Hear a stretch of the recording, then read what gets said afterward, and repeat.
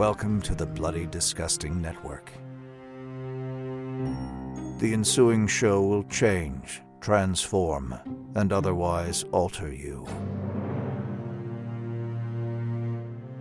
Good luck. Greetings, constant listeners. It's Gen 2, The Rage Adams. Today we're unlocking an older Patreon exclusive episode from the Derry Private Library. This one dates back to last May and finds the losers celebrating the 25th anniversary of Michael Jackson's Ghosts. Ooh, which was written by Mick Garris, Stan Winston, and two kings, Stephen King and the King of Pop. It's a pretty in-depth conversation, not only on the short film, but the state of horror in the mid-90s and the two masters of their genre. And look, if you enjoy this episode, you can get even more Left of the Dial deep dives by joining our Patreon at www.patreon.com/thebarons. There you can find hours and hours of exclusive content we haven't unlocked. For now, though, get on your dancing shoes for this episode, and I'll be seeing you over long days and pleasant nights. My friendship to all of you precludes my involvement with any one of you. But if you wanna make love, then I do too, and I'll be right there behind you. All in the name of oh, all in the name of oh, all in the name of oh.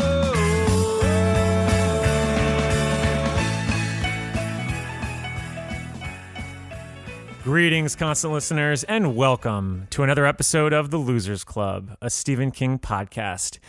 I'm your host for today. No, not Michael Monroeville Mall Rothman, but Michael Moonwalker Rothman.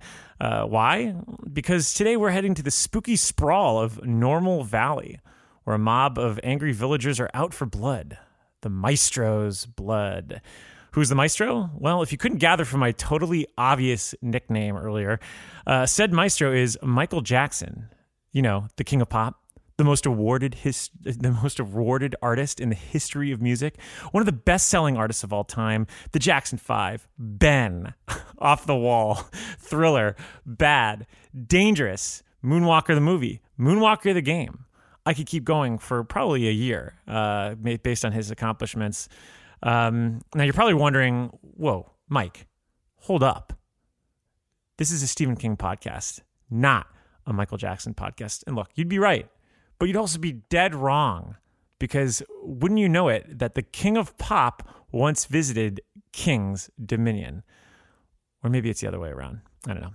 We'll decide today, because we're talking about Stephen King and Michael Jackson's 1996 or 1993, or 1994, 1995, let's just go with 1996 collaboration, Ghosts. And joining me at the Maestro's creaky, dusty mansion are two fellow losers who I hope to God brought their dancing shoes for this. Coming in all the way from Hotlanta, who's this speed demon? This is Dan Dirty Dana Caffrey. Oh, that was good. Could just said Dirty Nice. Dana. I'm not going to spoil it. I almost wanted to just use a sound that Michael Jackson makes over and over in this video as my nickname, but I'm not going to do that. You could have. You really could have, honestly. That's the 30 times I think he does in this video. We'll get to that in a little bit. We're not alone. Twirling in from Chicago and hopefully not burning any disco out. Who's back? Hey, it's Aisha. I gave you the right Gatson here. Nice. Well, let's just kick this off. I mean, what are your earliest memories with Michael Jackson? Let's start with you, Aisha. So let's see. Michael Jackson, I was probably when I first kind of like consciously understood who he was like 5 or 6 years old, which was around 92, 93. So that was, I grew up listening to like Off the Wall and Thriller and everything pretty much late or 80s after. So if you ask me anything about like Ben, I have no idea anything he did in between the Jackson 5 and Off the Wall.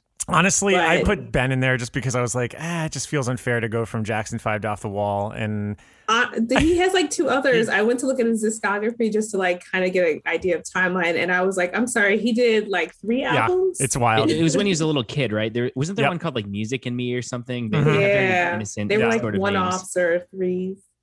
Yeah, his like first debut is pretty much like covers for the most part, which is kind of very Beatles-esque of him to do that, you know? Can we even count those as albums then? But Yeah, they're still part of his filmography, his discography. God, it's been so long since I Yeah, talked about it's where music. that's a exactly. hard word. Obviously, his career with the Jackson 5 is very prominent. But yeah, for me, my fandom of him really starts with Off the Wall. You know, like I feel like everything before that is almost like another life. Yeah. Well, is that where you started, Dan? For your? No, I had a very strange start to Michael Jackson. So I remember sitting around with my extended family watching VH1, and Weird Al Yankovic's video for Fat came on, and I thought that was Michael Jackson. Oh, really? Because like a fat white guy. Because I'm sure my parents referenced, that he's parodying Michael Jackson. I heard the name Michael Jackson for a couple of years. That's what I thought, and I got really confused once I learned who he was. I think the first time being kind of fascinated by him came with going to Epcot Center when I was about 4 or 5 and seeing Captain EO and seeing it in 3D. Yeah. I did not know that existed, Captain EO. It's It's wild. really cool. I mean, I don't know if it holds up now. I feel like his movies are all a little silly, but I loved it as a 5-year-old, and it was 3D. And what's the Mike? You might know who's the little winged creature, the sidekick he has with him. He looks like a gremlin a little bit. Oh God, he does look a Fuzzball? lot like. Yeah, I think it's Fuzzball because he Fuzzball. looks a lot like Salacious Crumb almost, or it kind of He has a does, yeah. Salacious Crumb. I remember because I think that was probably the first 3D thing I saw. So I remember sitting in the theater in Epcot, and there's a part where Fuzzball flies in the air and kind of waves at you. And I remember as a 5-year-old being like, "Oh my God, he's waving at me! This is crazy." But honestly, beyond that, though, it didn't really lead to any kind of obsession with Michael Jackson's music. I think by the time I was old enough to really get into it, it was during the black or white period and history and all that. And so he was kind of, and I guess Ghosts. And so he was kind of getting into more controversial territory. And as I got older, I really, really started to love Off the Wall and Thriller and Bad and all those albums. And I gained a greater respect for him. But I feel like I wasn't quite enamored with him because I had this Weird Al entry to him. And then, by the time I was old enough to start getting into music on my own, he was kind of embroiled in controversy and, the Wacko Jacko period and all that, which maybe isn't fair because, I mean, his other music is so incredible and I really do love it. But I don't think I got into like Michael Jackson worship or anything in the way maybe some other kids did because I was a little bit late blooming with his music. Would you say it's interesting? Yeah, I never, Aisha, were you gonna? Did that carry on? Would you say you worship Michael Jackson? I never worshipped him. I'll say that his music was very much a part of like my growing up experience, like in terms of like my dad staying home and like cleaning, he would have like his vinyls on. And so that's how I like got introduced to like Bad and Off the Wall and Thriller. So, and then, growing up in the 90s, you had music videos from like VH1 and MTV. So like I grew up seeing Remember the Time and seeing Eddie Murphy and that. So like visually as an artist, like I knew who he was. I knew he was very famous and I knew he made a lot of music that I loved. But I never worshiped him to that certain point. And I think there's a certain part as I got into my teens, I got very much into like metal and grunge and like a bunch of other music and rock. So I kind of like petered away from that. And honestly, I didn't realize he didn't really make music for a while between like 82 to 87 and between 87 and 91 was the next time he made an album. I think it was. Which feels weird because he seems so ubiquitous now. It feels it's easy to forget that there are those gaps. For it. So yeah, I don't know. And then when I remember him looking pale and like wondering and the whole, like I remember him as a public figure, but I never was like, oh my God, if I saw him, like I wouldn't scream. I'd just be like, oh, cool. So I met Michael Jackson if that ever happened. Yeah.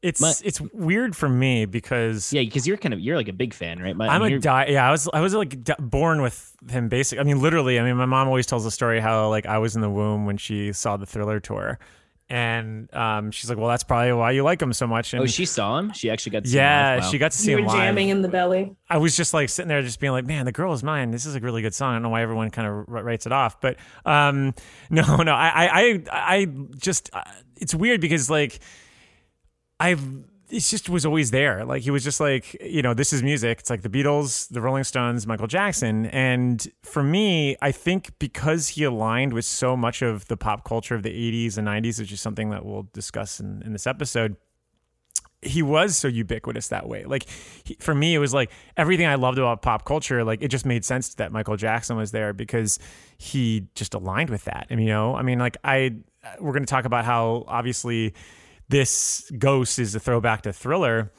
And what Thriller was so big for a lot of people was that it was a gateway to horror, and for me, I think Thriller was a big gateway into horror for me, into the spooky stuff. And I just loved the Left of the Dial things, and he seemed to entertain that. And, it even goes beyond that. I had all the albums on cassette. My dad had the Thriller / Beat It jacket that I would wear. Dangerous was the first album that I actually bought with my own money, that I remember going to Peaches by myself and getting it. And I remember my dad like scolding me because he was like, you should have just gotten the single if you like those 2 songs. And I was like, no, I need the full album, Dad. I need the full album. I'm an album it was like guy, Dad. It was a big deal. And what was really hard for me was that I didn't really watch the news a lot as a kid. I just really was so zoned out on my own things. Like I had just a lot of weird shit happening at home. So like for me, pop culture was always the thing I escaped to. So I never really watched the news. And so like, it really was like, it just went over my head when all the allegations and all this other stuff started happening.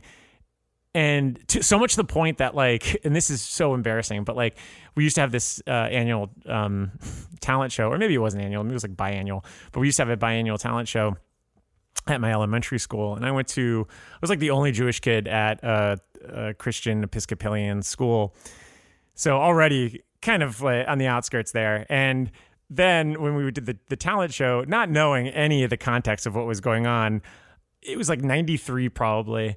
And I tried out to do Remember the Time, like as like a lip sync dance thing, like basically a stupid one-man show thing. And I just remember being like laughed out, and like all my friends were just like, why would you do that? And then I found out like all the stuff, and I was just like, it was kind of a weird rude awakening because he was so big, like I remember when Black and White, premiered on Fox and ABC and everywhere. And it was like the event. It's really hard. It was hard. Sorry to interrupt you. Oh, no, go for it. To kind of reconcile, because I do understand, like even now you'll spout off like titles of songs, and I was like just jamming to it because like, you can't get to a point if you've like lived through the 80s to the 90s and were old enough to like be conscious about it.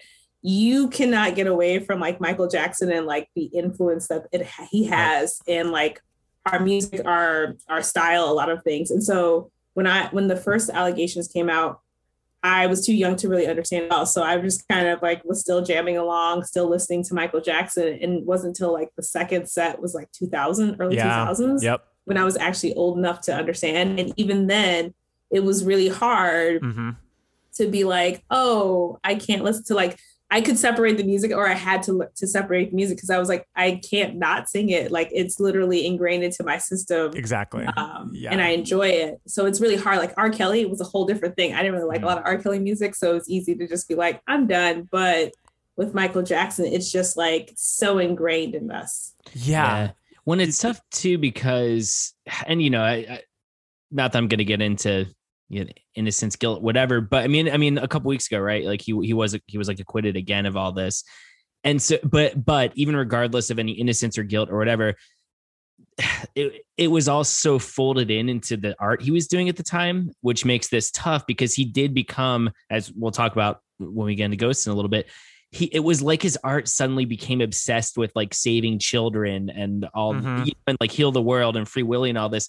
So it's interesting because I feel like regardless of one's personal beliefs about whether he's guilty, innocent, etc., it's kind of, I was actually going, oh, you know what? We get into the episode, maybe we don't have to go into that so much. Then I watch Ghost. I'm like, well, nope, we do, because it's impossible. Yeah, so much about you have to. It's tough, and his art really pivoted in a weird way during that time. Even if there hadn't been a scandal, I think that would have felt weird. Like, he's just really into like hanging out with kids and doing all these songs about saving children and all this. Yeah, it was just kind of strange. Well, it's just so strange because, like, I mean, now in this, in this era of cancel culture that we live in, like, artists, like, vanish almost overnight sometimes, and that's just how the media works at this point.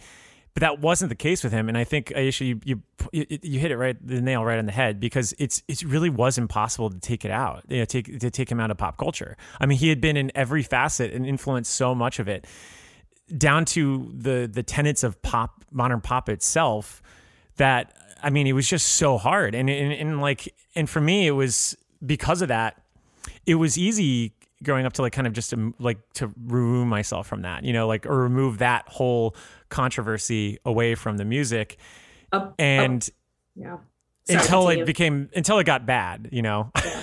And even there's a part of me that still loves him because what I think a lot of us loved about what his music was. And when I think about like growing up and seeing Missy Elliott or Timbaland and like other artists at that time, like kind of extending outside of like what was the norm for pop culture and like experimenting with the different genres in their music and kind of making music videos. Like, cause I think this was the longest recorded as the longest music video ever. Yeah. I don't know if it still holds the title. Yeah, I think Pharrell finally beat it with Happy, which I didn't realize Happy has a 30-minute video. Is that that long? Jeez. It's fucking crazy. Yeah, I was like, does Happy really necessitate like maybe it's the Minions running around everywhere, because I think it was for that movie, but like couldn't believe out of all the songs, like that was the video that did it. But yeah. But it just even now I had to take a break from listening to him, but even now I still just like there's a childlike wonder and fascination. And I think it's this weird thing where we're both drawn to him because he brings out that side and like a lot of his creativity and the things that he did, even though we like kind of make fun of it in popular culture now to an extent, we were fascinated by it. We were drawn to it. It Absolutely. allowed us to expand upon like what we could or couldn't do. He was like this magical being that in some ways we put him on this high pedestal. And I can't remember what article I read when they were talking about him when I was in my teens, but how he spent his entire life living in this magical, unreal world from childhood to now. And he never really had the life that most people have. And so it's this weird thing where it's like, I love him and I can't not love Michael Jackson, but if he did do it or whatever your beliefs are, I have to like put it in a box. 100%. I mean, it's no secret. I, used to run a music site, in a music editorial. And a lot of us was just, a lot of that is just making lists, figuring out who's the best, who's the greatest at, ad nauseum.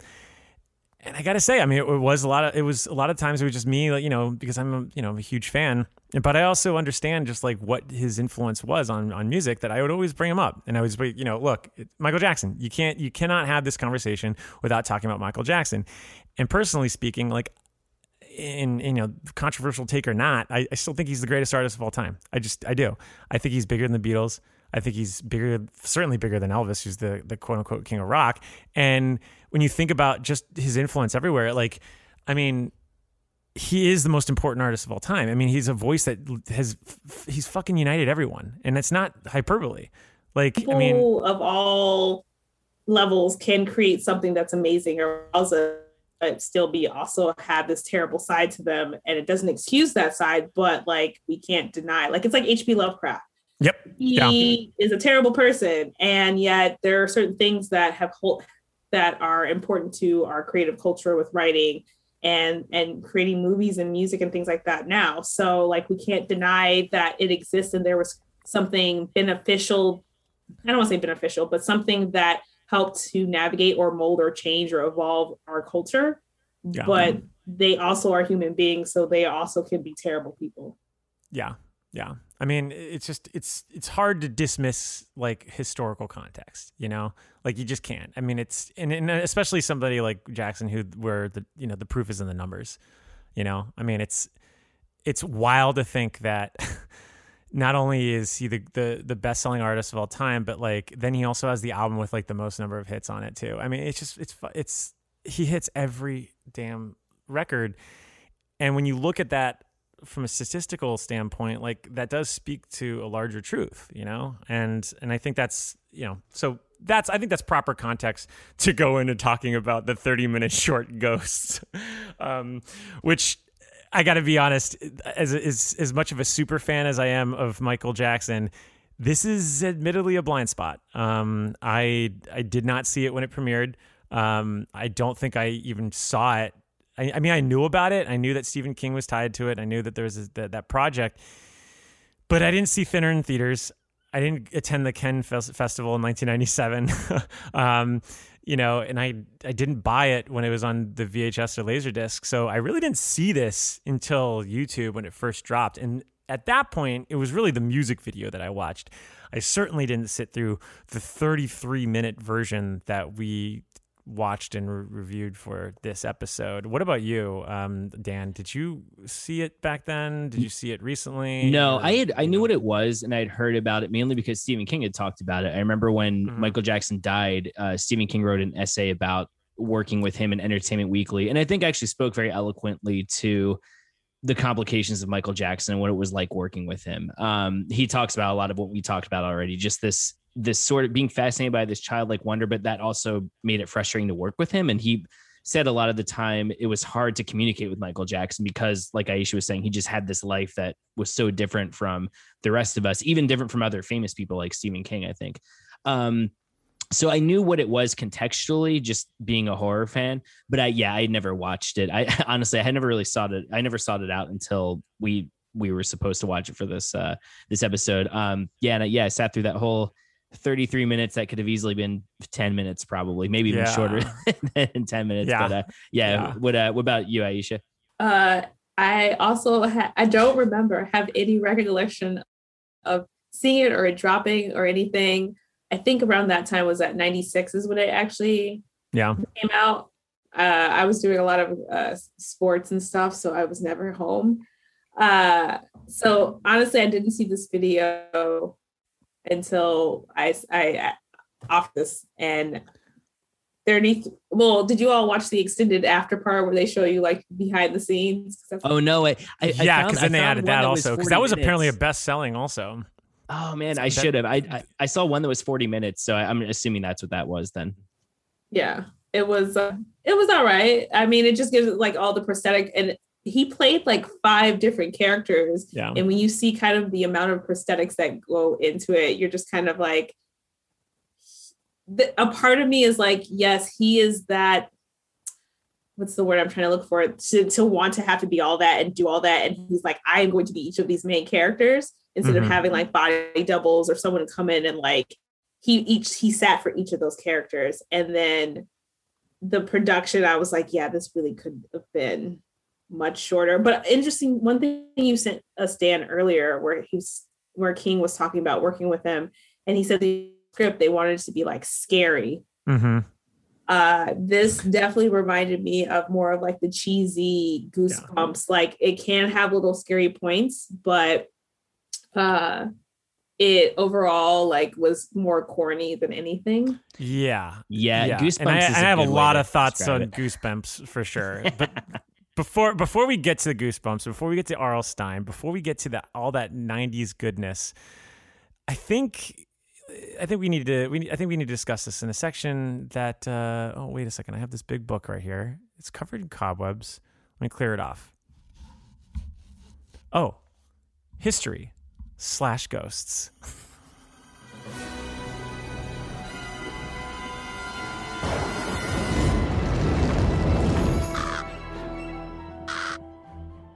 All right, well, in this section, we have 3 sections here in this special episode dedicated to Michael Jackson's ghosts. In this first section, History Ghosts, we're going to talk about the background of the production, the crew involved, and pretty much all the themes that are wired into the story. Because, look, the story is really what we're here for, because that's what is attached to Stephen King. But because we're all fans of Michael Jackson, we got to talk about the other things too. But let's go down to the details behind Ghosts. Released on October 25th, 1996, which is the same time that Thinner, Stephen King's Thinner. Richard Bachman, technically. Thinner. That came out in theaters, and then they also played the music video with it. So, hey, if you saw Thinner in theaters, which you probably were one of a few thousand, I think most of us saw it on video. Well, guess what? You got to see Ghosts in theaters. You're probably sitting there being like, hey, what's Michael Jackson up to these days? This is like Thriller. Finally made its UK debut a year later, or not a year later, half a year later in May at the Odeon in Leicester Square. It was screened out of competition, the full-length version, which we talked, which we're going to be talking about and we watched at the Cannes Film Festival, which I would have loved to have seen the reaction when this movie Did it dropped. get like a 20-minute standing ovation? I doubt it. I have to doubt it. I'm sorry, Stan Winston. I know that you've passed, but I doubt that their 32-minute version of this got a standing ovation. Maybe he got a slow clap. Yeah, I was probably like, oh, that was good. Okay, yeah, let's stick to the effects. And then the 5-minute version, which is clearly the superior version of this, eventually started airing because the single actually didn't come out until the summer of '97. So, fans of Michael really, diehard fans of Michael in the 90s, I guess I failed the Michael fan base because I didn't watch it at this time, but they got a glimpse of this song because they don't really play the full thing. It's pretty much like snippets in the full-length version. But anyway, and then it was eventually released on Laserdisc, which dates this, and then VHS, which dates this, and then Video CD, which also dates this. But let's go back to the very beginning because production on this goes way, way, way beyond 1996. It goes back to 93 when King was working on The Stand with Mick Garris, the 1994 miniseries. And Mick Garris was actually originally set to direct this when it was called Is It Scary? And Garris, as Michael Jackson fans and Mick Garris fans will know, he played a zombie in Thriller. So there's some connective tissue there already. And then the film was originally supposed to be a tie-in to Addams Family Values. And look, it says on trivia and Wikipedia that there were contract disputes that stopped it from going through. But look, I got to imagine it was definitely the allegations that were popping up in 93. There's no fucking way that like Paramount Pictures was like, yeah, let's get Michael Jackson's Ghost in the wake of all these allegations tied to our family-friendly horror comedy. Like, there's no way. Was it going to take place in the world? Because I read that too, but I was kind of confused on what the tie-in would have been. Was it just going to take place in that universe? I guess it was supposed to be like, because I mean, if you think about it, like Arsenio it was MC Hammer. Oh, okay. MC Hammer had done the theme song for the first Addams Family. He did the Addams rap. Yeah, that's right. Yeah. So it would make sense that he would continue. Yeah. Well, that's clever and diabolical at the same time. Right. So like, I mean, I imagine Ghost would have played it like on the credits or something like that. Anyway. But that didn't happen. So instead, they I like how King said that he couldn't remember why. He was like, we were going to do it. And then someone told me why, but I kind of forgot. And I was like, Seemed a little convenient, right? Like you forgot, really? Yeah. I felt like it had to have been that. I mean, I could be wrong. I mean, I imagine if they had filmed this and the film came out in late 93, I imagine they would have had to have filmed it in like 92. So if the allegations come out in 93, maybe that's when things fall apart, and that's why they had the footage all ready to go. I mean, the timeline does sync up. So anyway, Garris at that point couldn't direct it, so it went to the makeup and special effects guru that was behind the scenes, Stan Winston, who I think you probably love his movies, Caffrey, because he's only done 2. He did Pumpkinhead and a gnome named Norm. I adore Pumpkinhead. I think it's a perfect horror movie. Yeah. Gnome named Norm. I've never watched the whole thing. I went on a little bit of a binge watching scenes from it a couple months ago because we were all texting about it, and the effects of Gnome named Norm look really cool, but he's just this gross little horny gnome though. It's kind of disgusting. Like, and they show him naked in the movie, and I remember Randall on the text thread was like, "Oh wow, look at Norm's tight little ass," because they show this like close up of this gnome butt, and he keeps talking about women's breasts and stuff. Anyway, so I love Pumpkinhead. I will say I love the effects for a gnome named Norm. I've not watched the whole thing yet. I think it's on Tubi or something. If anyone wants to check it out. Now I have to find this. You should you should look up gnome named Norm butt, and you'll probably find it. So I'd say maybe his pinnacle as a director was definitely Pumpkinhead.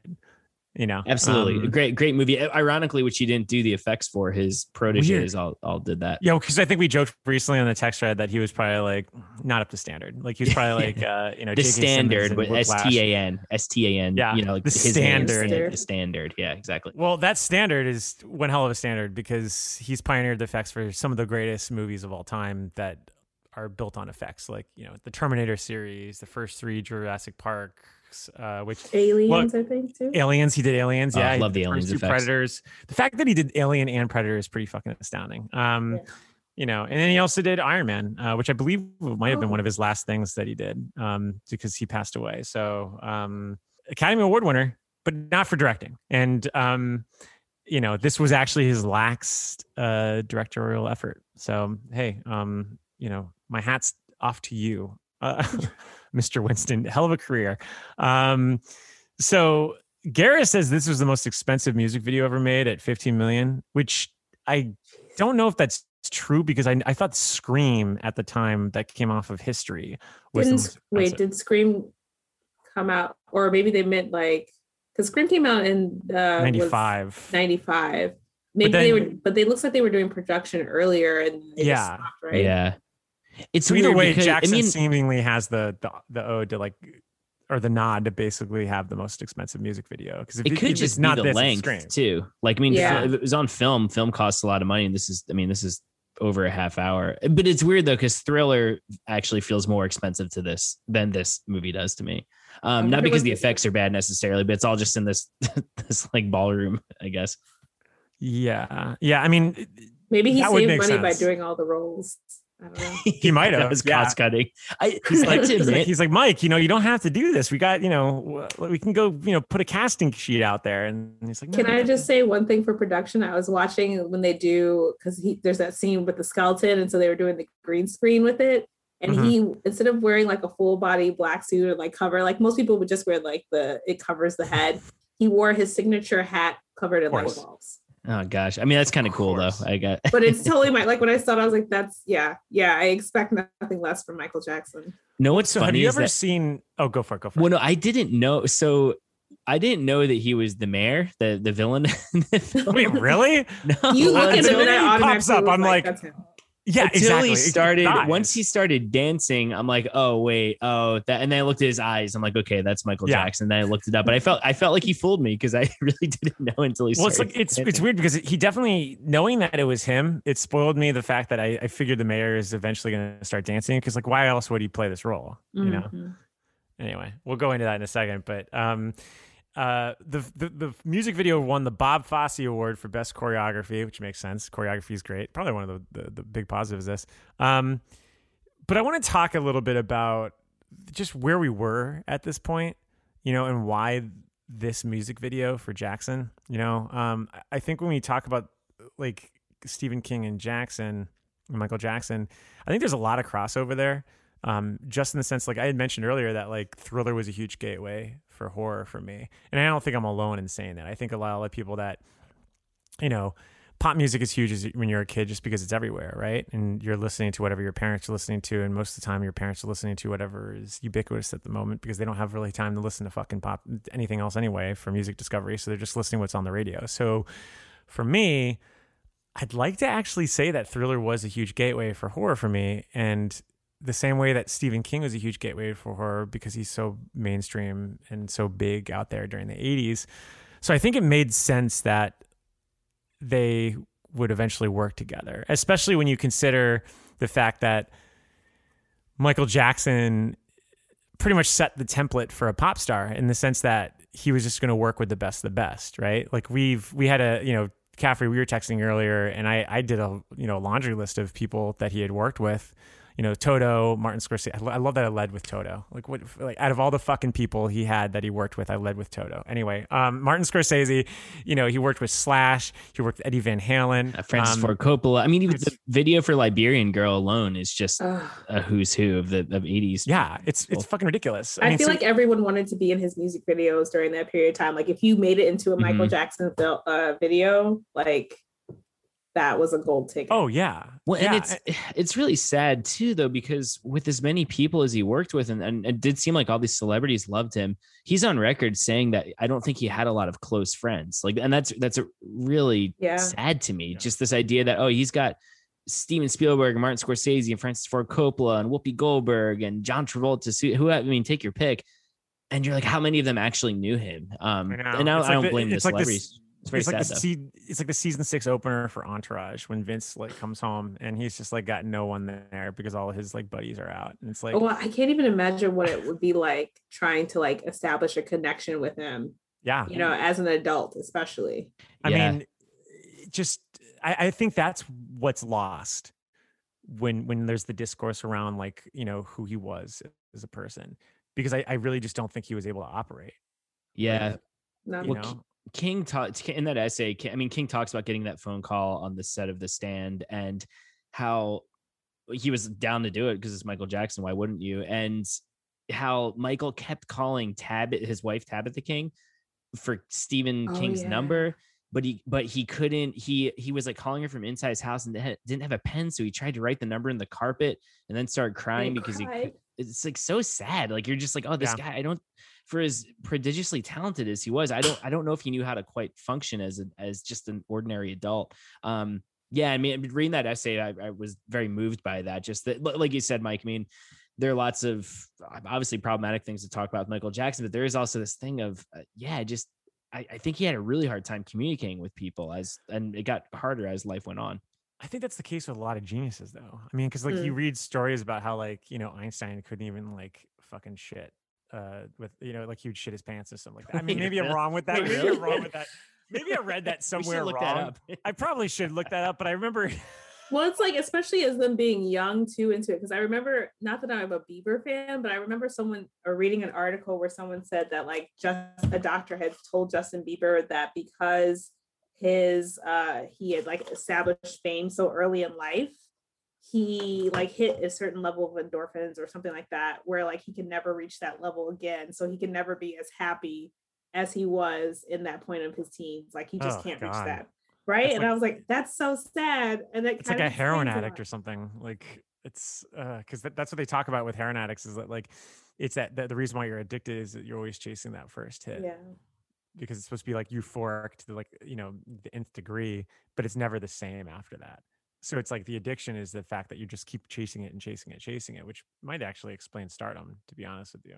I can't find anything about Einstein having a hard time shitting. So maybe I'm wrong about him shitting his pants. His friends told us. He did come up in an article from Cracked that 6 famous geniuses you didn't know were perverts, and I didn't know Einstein was a pervert. So I'll have to read that later. But anyway, no, send me that too. Yeah, here, I'll send it. I'll send it over email to you both. Well, while you're looking up, the scatological ties to geniuses out there, let's talk about the era of horror, because if we're going to trace this all the way back to 1993, which was when this project was initially conceived, this is like peak era for kids horror. You get like Are You Afraid of the Dark? That's haunting Nickelodeon. Eerie, Indiana, that had its 1 season run, which is kind of sad because Joe Dante's involved in that one. It's a incredible show. Loved that show. Loved it. You get Ghost Rider, which was big. And then like, R.L. Stine starts his run of Goosebumps, which, we all pretty much remember. We all remember Goosebumps, right? Like, do you remember the Scholastic catalogs you get in your school and you just be like, oh yeah. And you have to pick out which books you want. I miss the Scholastic book fairs. Me too. Oh my God. That was like the thing I would look forward to so much. And like, especially when you come back from like, I don't know, like Spanish class or recess, and you'd have like the books sitting on your desks. It was like the best thing. Oh man, Allison Shoemaker, who obviously a longtime listeners will remember as a loser, she had a tweet the other day saying, "Oh, what if we had like the Scholastic Book Fair, but just for adults at a bar?" And I'm like, "That sounds fucking seen awesome." That. Yeah, that'd be amazing. It was great. Yeah. I was a huge Goosebumps head. I read all of them up to a point. I think around. I think The Abominable Snowman of Pasadena was probably around when I fell off. Not because it was Monster bad. Blood 2 was when I was like, I don't remember the exact book. Oh, that one's good. Monster Blood 2 is where the hamster gets really big. Yeah. I like that one a lot. Yeah. But yeah, a huge Goosebumps head. But there is something very, I was watching catch up on Joe Bob on Shudder, and I think it was Eli Roth who we had on was talking about the idea of PG horror, like horror movies and horror books that are specifically geared towards kids, but are also trying to be really scary too. Yeah, you know, Goosebumps. I think he talked about that movie, The House with the Clock in the Walls, and yeah, I think that was very. Would you guys say that this is probably the heyday of that sort of PG 100%. horror? Oh yeah, yes. The 90s was all I watched, and I loved horror movies and things like that. But my parents were always like, "You're too young." So like, Are You Afraid of the Dark was like my bigger fix because it was a little more darker than I would say Goosebumps was. Yeah, that was definitely scarier, especially the TV show version of Goosebumps too.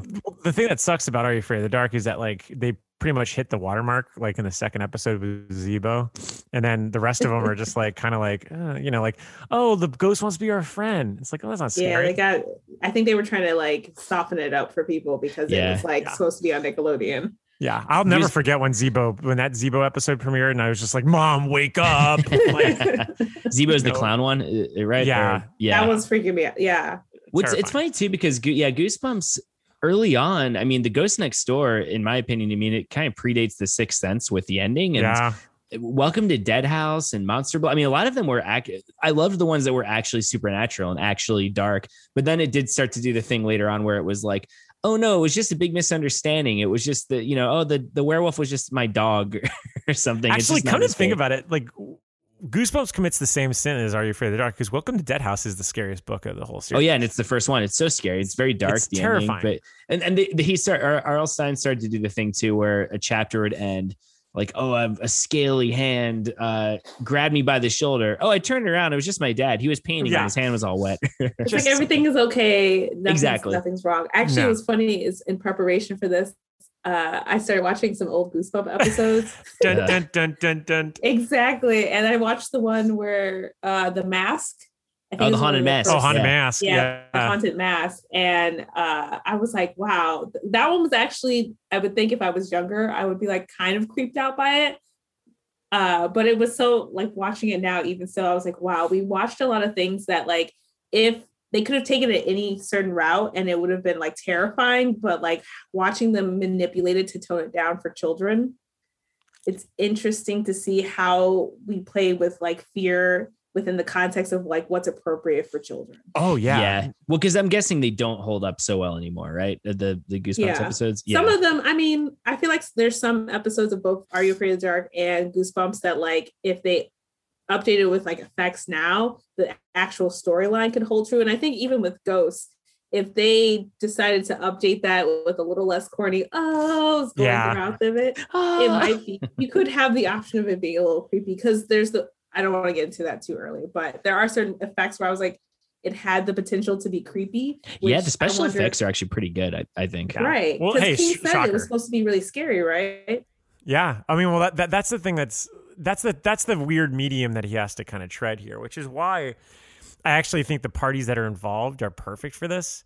Because like, all right, so if Michael Jackson, and this is going to open up a kind of can of worms that we can talk about throughout this episode, but if Michael Jackson was trying to capitalize on scaring kids, which maybe not a great PR move at that point, but if that's what his idea was, that he was like, all right, well, if PG horror is huge right now, which it was, and it only like excelled over the years, and especially by October '96 when this finally dropped, like that is pretty much like the peak apex part of PG horror, because because by then Goosebumps is actually a fucking TV show, and then X-Files is in like the third season, which is where it's probably at its most popular, where kids that were growing up with Are You Afraid of the Dark were graduating into that. Yeah. And then like at that point, all the Stephen King miniseries were the rage. So like it makes sense that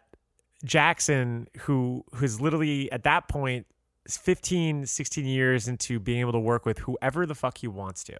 And he did.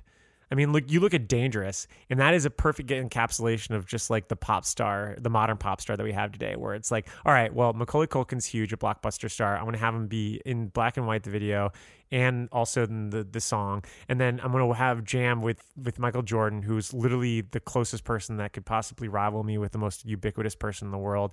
And then on top of that, I want to continue to keep working with the hotshot directors. Oh yeah, Eddie Murphy coming off of, a Beverly Hill Cop 2. Like, let's get him in the fucking like video. Oh, Magic Johnson, who's the biggest like like basketball star, look at him also too in like a corollary role. Like he literally would just work with the most up and coming but the hottest people out there. So it kind of makes sense that he's continuing that trend with Ghosts. But my problem with it, and this is a question I want to ask you, is that doesn't this feel less like him like hitting the pulse and more like him kind of retreading back to like his heyday with Thriller? Like, because that's what I get when I watch this thing. I just feel like he's trying to kind of go back to his glory days, even though I know he's trying to capitalize on the trend of like the PG horror. I mean, yeah, I mean, and it's weird too, because he apparently told Stephen King when he started this, so I want to make the scariest thing possible, which obviously this isn't, right? No. And I actually do think Thriller's pretty scary, even still. I watch it every I do Halloween. too. I think that it's actually really effective. But weirdly, in trying to ape Thriller's structure, the whole, even with the format and like the double twist ending and all that, and just having this thing where, oh, are there monsters? Are there not? Oh, there are, and they're going to do a dance sequence now. In doing that and then combining it with the weird pivot toward, oh, I'm just a friend of the children, I'm saving the children kind of thing. Mm-hmm. I think it feels like a watered down version of all this stuff that's good about Michael Jackson, and then an amplification about all the stuff at the time that was troubling about Michael Jackson.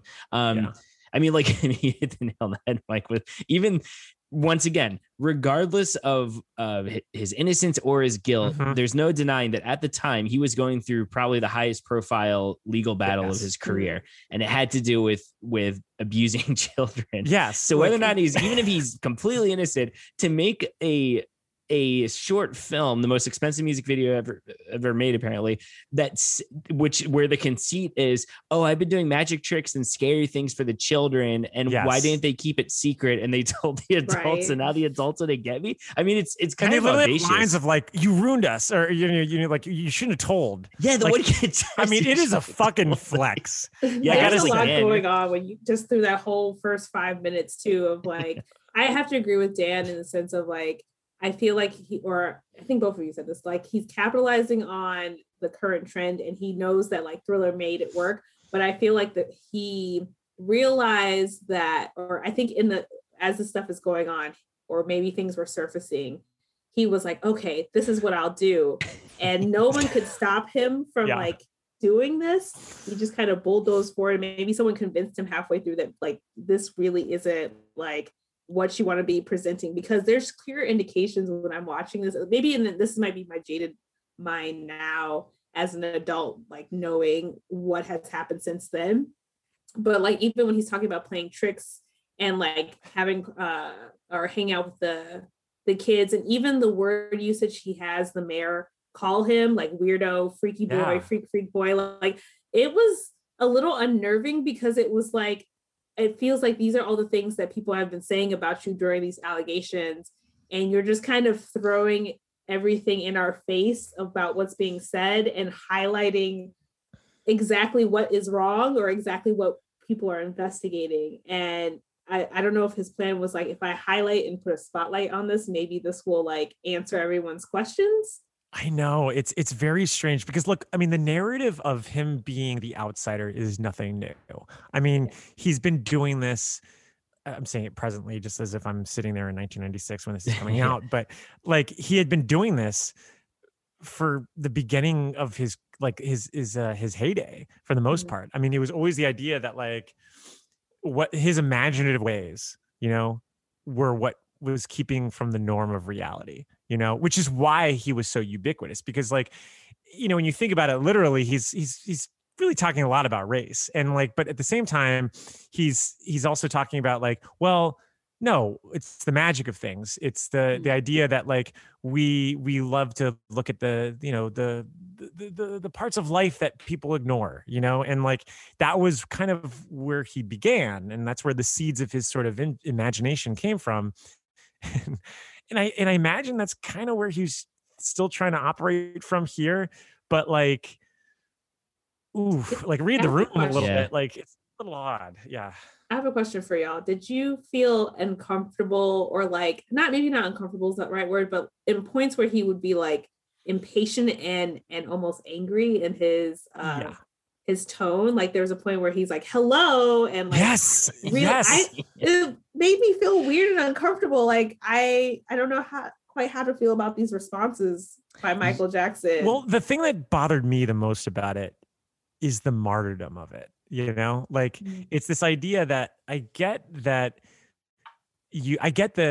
sense that like, cause like, if you look at like Leave Me Alone, and this is like long before the allegations, like the whole thing is about the press wanting to pry into his life, you know, like, oh, he bought the bones to the Elephant Man, and, you know, and, oh, he's dating Elizabeth Taylor. It's like, no, they're just friends. And so like, he hated the paparazzi, hated the press. Like, I mean, literally the video for Speed Demon is about him trying to evade the press, and which is obviously what made it into Moonwalker. But like that mentality has always been there. So it's always been this sort of like, fuck, leave me alone. Like I am the king of pop, but like, can you give me my space? Can you give me my sense of being, my identity? The problem is that by the time he reaches that point, that sort of animosity that we would kind of rally around with him behind, like be like, yeah, you know, like leave him alone, like fuck the paparazzi, blah, blah, blah. That sense of ambivalence seems wrong now. Like it's misconstrued. And I think it's just not a good look for someone who's currently going through all that, you know, like once again, but he may be completely innocent, but even so, it does feel like you're rubbing people's face in it a little bit. Yeah. And also too, I don't know, this is something I wondered. I couldn't really find a concrete answer in the production notes or in what Stephen King's had to say. I know Stephen King only contributed technically to the story, but he was supposed to write more of it, but then had to bow out because of other Which I'd love to know what his original intent was. That's what I was wondering too, because this to me feels so much like Michael Jackson wrote. Oh, 100%. And I kept trying to find like, okay, I'm like, okay, yeah, it has horror in it. And, you know, Stephen King has had ghosts in his stuff and has had haunted houses, et cetera, et cetera. And Stephen King has used horror as a metaphor plenty of times. So maybe it's that, but it feels so uniquely Michael Jackson to me. And I kind of can't picture, I mean, Stephen King even said in his article, it's way different from what he wrote, but he didn't really go into details. So yeah, I didn't know if either of you had insight into that. Yeah, I kind of felt like it was almost as if it was just Michael had the original script and was just like, I don't like this, or this is too scary, but this is just scary. Or like he kind of went through and was like, this is what I think King would do. Yep. And took it man, that route. I think it honestly was like a branding tactic, you know, and we see it still even today where it's like, well, just the association is all I need. You know, I mean, fuck, that's what corporations do. I mean, they don't really give a shit. Like, you know, they'll hire someone, so-and-so to like do their thing just so they could use their name. But at the end of the day, behind the scenes, they're like, actually, you know, well, we did, you know, a bunch of insider, you know, tests, and we kind of need to take this out. We need to take that out. And we need to take this, but we're going to still keep your name. And like, I kind of feel that that's what happened here because, and also even beyond the idea that like, oh, Michael wedged his stories into this. Like, if we look at the finished product and we like kind of sit there like, oh, what's King, what's Jackson? Like, what really is there anyway for King to put? You know, because like, yeah, it's so basic and bare bones that. I mean, the only thing I can think of is the beginning where it's more of a riff on classic Universal monsters, like going to kill Frankenstein. But even then, I mean, Jackson was kind of playing with 50s monster tropes with Thriller. Oh yeah, easily. I was a teenage werewolf. But also that is interesting because, you know, the beginning of Thriller is clearly a riff on I Was a Teenage Werewolf, which has a huge role in it, right? I mean, with the werewolf that Richie sees in the basement. So maybe there was a shared interest. So I could maybe see the beginning, this kind of framing device once black and white and storming the monster's castle. That is such a trope, and King is very educated on horror tropes and archetypes. If you read Dance Macabre, you discover that. And so I could see maybe how he presented the metaphor of, well, you know, Michael, if you want to make this thing about being an outcast, maybe it could be a Frankenstein riff or something. But once they get into the actual castle, I mean, it really just does seem like, yeah, like one of you said, the martyrdom thing with Michael Jackson, that it really does feel like the MJ show at from that point on. Because I just can't, because like if you read that op-ed that King writes for Entertainment Weekly, like for when he died, you do get the sense that King understood the point of view that Michael was operating on. Like I think King does. Yeah, he said. I mean, famous people are accused of things all the time that they didn't do, and also they've.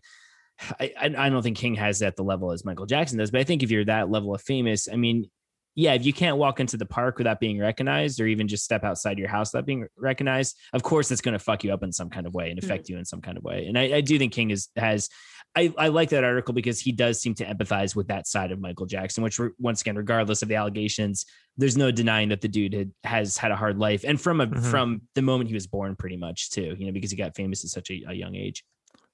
Well, I think like the thing that King and Garris fit here is the fact that, and we've been discussing this for the past years, that like King had already kind of pivoted away from the sort of traditional horror into like more cerebral stuff. So at that point, Jackson's not really interested in like the themes that he's tackling, like Desperation, Regulators, or like Gerald's Game or Misery and stuff like that. He's kind of like going for King for, the movie monster type shit that was like defined King, and which obviously King tried to distance himself away from after the 80s.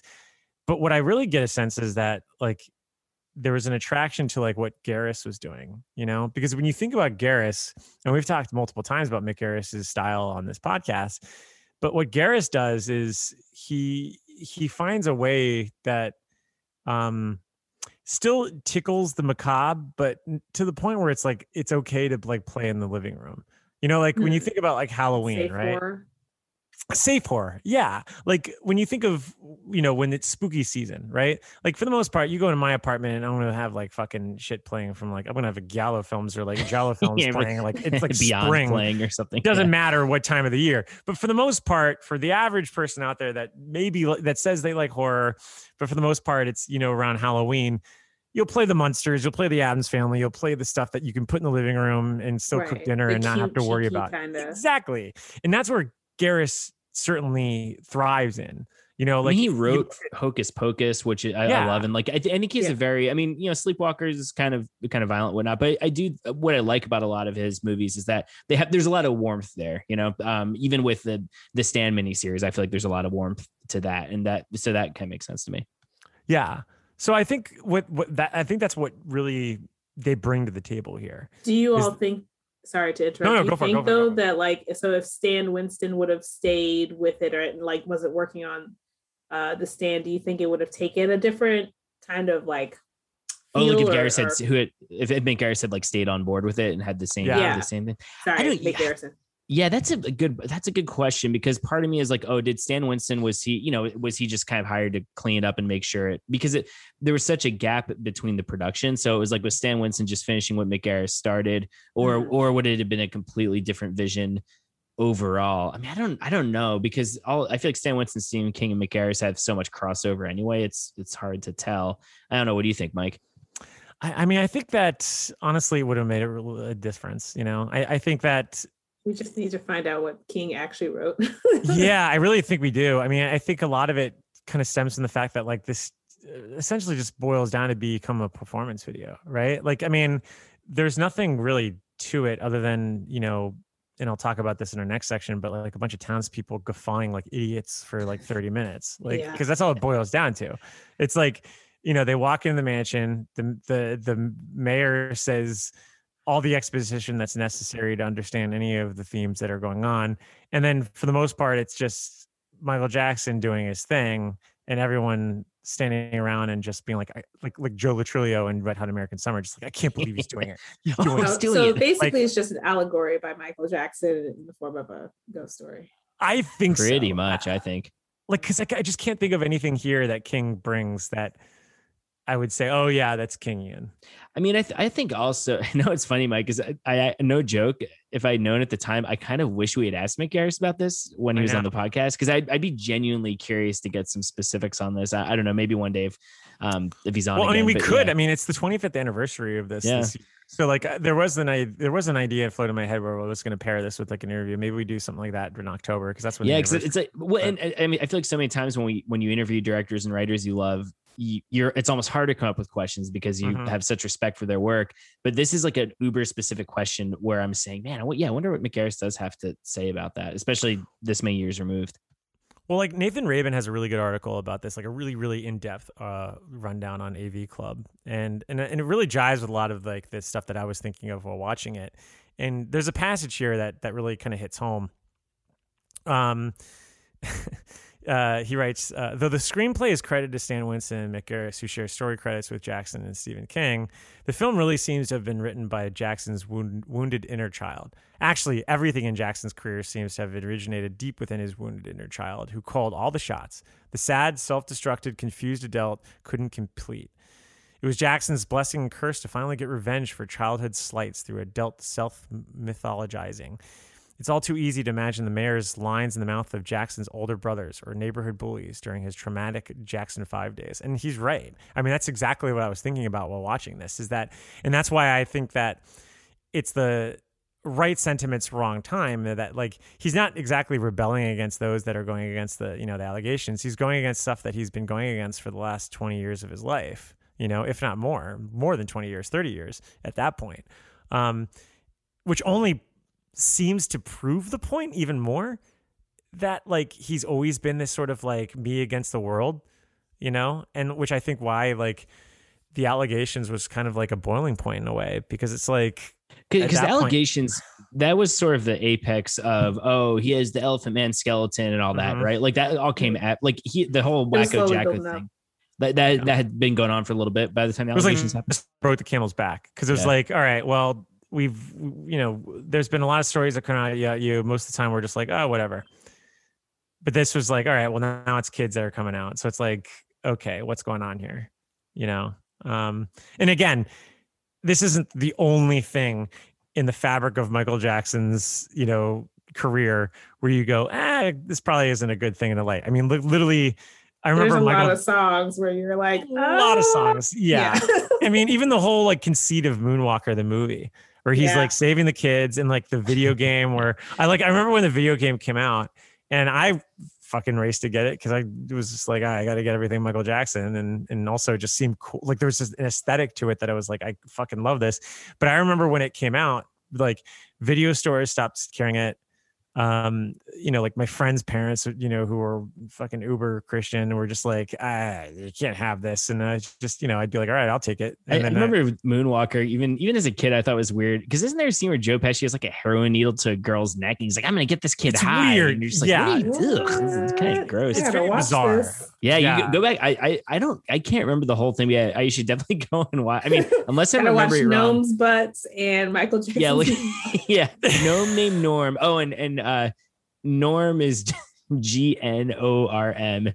Yes, just so you know, they were getting in on the gnome puns before Romeo and Juliet. But I remember, from what I remember, it's literally Joe Pesci at the end having some kid in a chokehold with a heroin needle to their neck and being like, I'm gonna get this kid high, and you're just like, ugh, it's like just very misguided. It feels also doesn't help that the video game, the whole mission is like finding kids in closets. And don't they go, Michael? Are we finding them in Neverland? That's kind of what it, there are a lot of allusions and parallels to be made there, but anyway, who was allowing him to make these decisions though? Because it seems like he's almost outing himself, like with a childlike mind, just like not realizing. I mean, I think again, a lot of it just has to do with the fact that like it's just unchecked power. I mean, I mean, he had such charisma and was making such good music that I think people, because once again, these are the art, especially the directors he's working with. These are discerning, very talented, for lack of a better word, auteurs, right? Like it's weird because I don't think they are people who were yes men and yes women in their own lives. But when it came to Michael Jackson, it was like, yeah, do whatever you want. Yeah, there was an honor to like, even though you're like, oh, he's a little bit weird, but like if I don't work with him, I'm missing a huge opportunity. Mm-hmm. Yeah, and then on his part, I think there's a big cognitive dissonance of like what is normal, what's not. Like. I mean, that's a whole other discussion, but Hello, this is Jason, co-host of the All 80s Movies podcast, with a message from Factor Meals. Warmer, sunnier days are calling. Fuel up for them with Factor's no prep, no mess meals. Meet your wellness goals in time for summer, thanks to the menu of chef-crafted meals with options like Calorie Smart, Protein Plus, and Keto. Factor's fresh, never frozen meals are dietitian approved and ready to eat in just 2 minutes. So no matter how busy you are, you will always have time to enjoy nutritious, great tasting meals. With 35 different meals and more than 60 add-ons to choose from every week, you will always have new flavors to explore. Treat yourself to restaurant quality meals that feature premium ingredients like filet mignon, shrimp, and blackened salmon. Head to factormeals.com/80smovies50 and use code 80smovies50 to get 50% off your first box plus 20% off your next month. That's code 80smovies50 at factormeals.com/80smovies50 to get 50% off your first box plus 20% off your next month while your subscription is active. I think we've proved that we can talk the talk when it comes to Michael. Oh yeah. We have the knowledge between the three of us for sure. But here's the thing. Can we walk the walk? And I think we should find out by stepping on the dance floor. But I hope we don't spill any blood on the dance floor.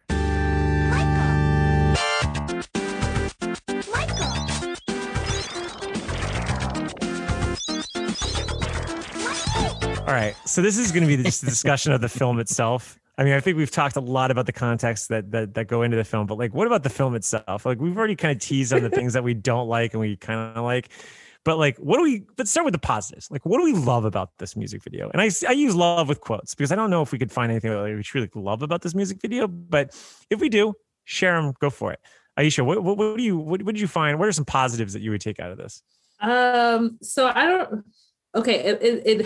This one hovers on the line of positive because at the time, you have Dante Bensay, who was Yassine Bey or Mos Def.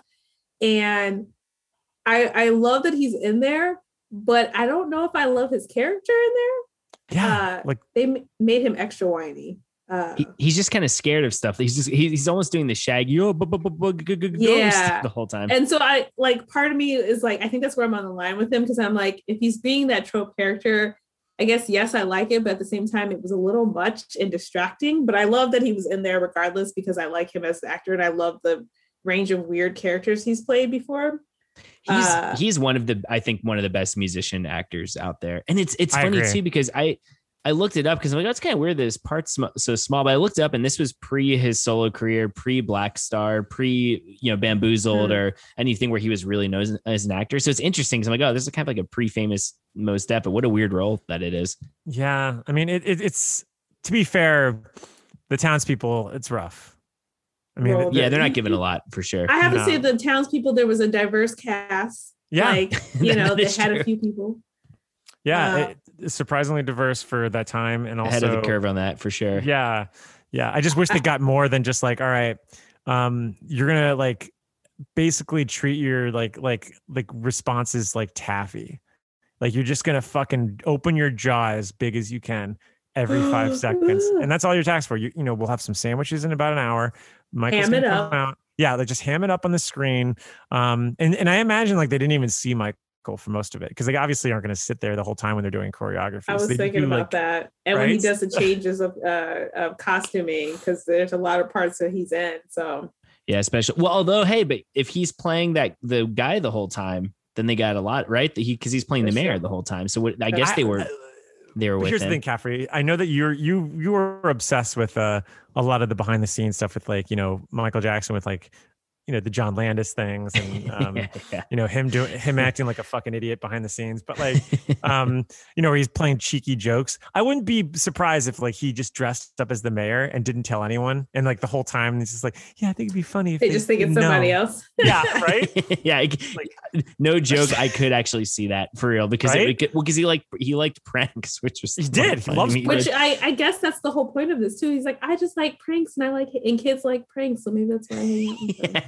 This whole thing is built on the fact that he likes like the reaction of people like being scared or like well I think it's funny because even if we're to take him at his every word in the music video, it's still kind of weird. Like, wait, so you just want to be able to do pranks and tricks with kids like with away from their parents? That's weird, like right? He doesn't seem that interested in the fact that he like has to keep his his land and stay there. He just wants to do tricks, which is fucking Don't we ridiculous. All? That's what we really just want in life. We just want to do magic tricks and scare people. So in the plot, I use plot in quotations too. The whole point is they're gonna all try and out scare each other, right? Yeah, but that doesn't really happen. Like it's just him doing shit, right? Like they're exactly. Not, and then he offers to leave anyway. Well, he doesn't like kind of. he does it in this like passive aggressive way where he's like being the martyr again, where he's just like, all right, you want me to go? You want me to go? Okay. One of my notes was over dramatic much, because when he like smashes his hands into the ground and like then smashes his face, and I was like, okay, chill. Yeah, it's a lot. Oh, man. Yeah, and I think the thing that drives me, I think I would like it more if, I mean, it's pretty telling that this was a blind spot for us, because like, I mean, for someone that, I grew up as a super fan, right? And like, so it is, I was thinking about it. I was like, why did I not see this? Like, why was this not in my radar?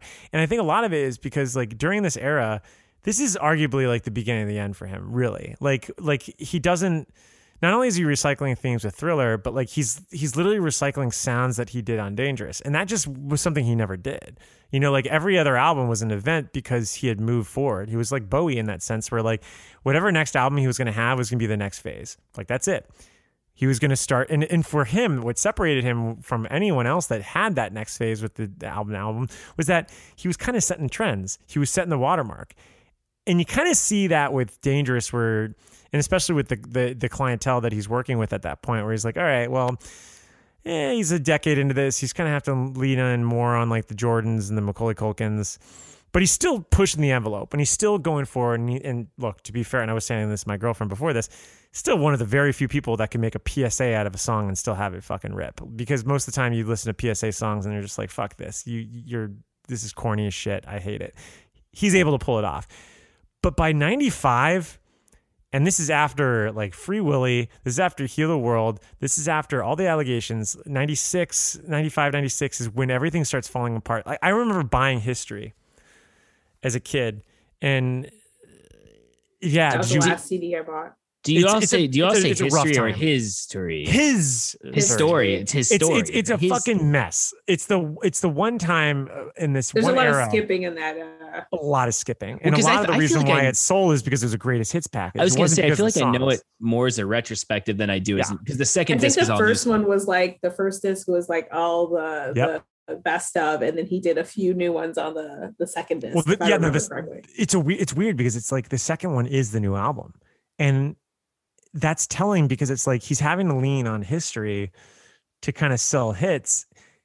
And I've always wondered, and like obviously he didn't do a lot of like in-depth interviews in this respect because he was so mysterious, but like I always wondered if like, was it because of the allegation or was it because he was just running out of ideas? Because like I think it was a little bit of everything. Right? Running out of ideas, the allegations, the fact that he's been like there's that pressure to like keep creating something new.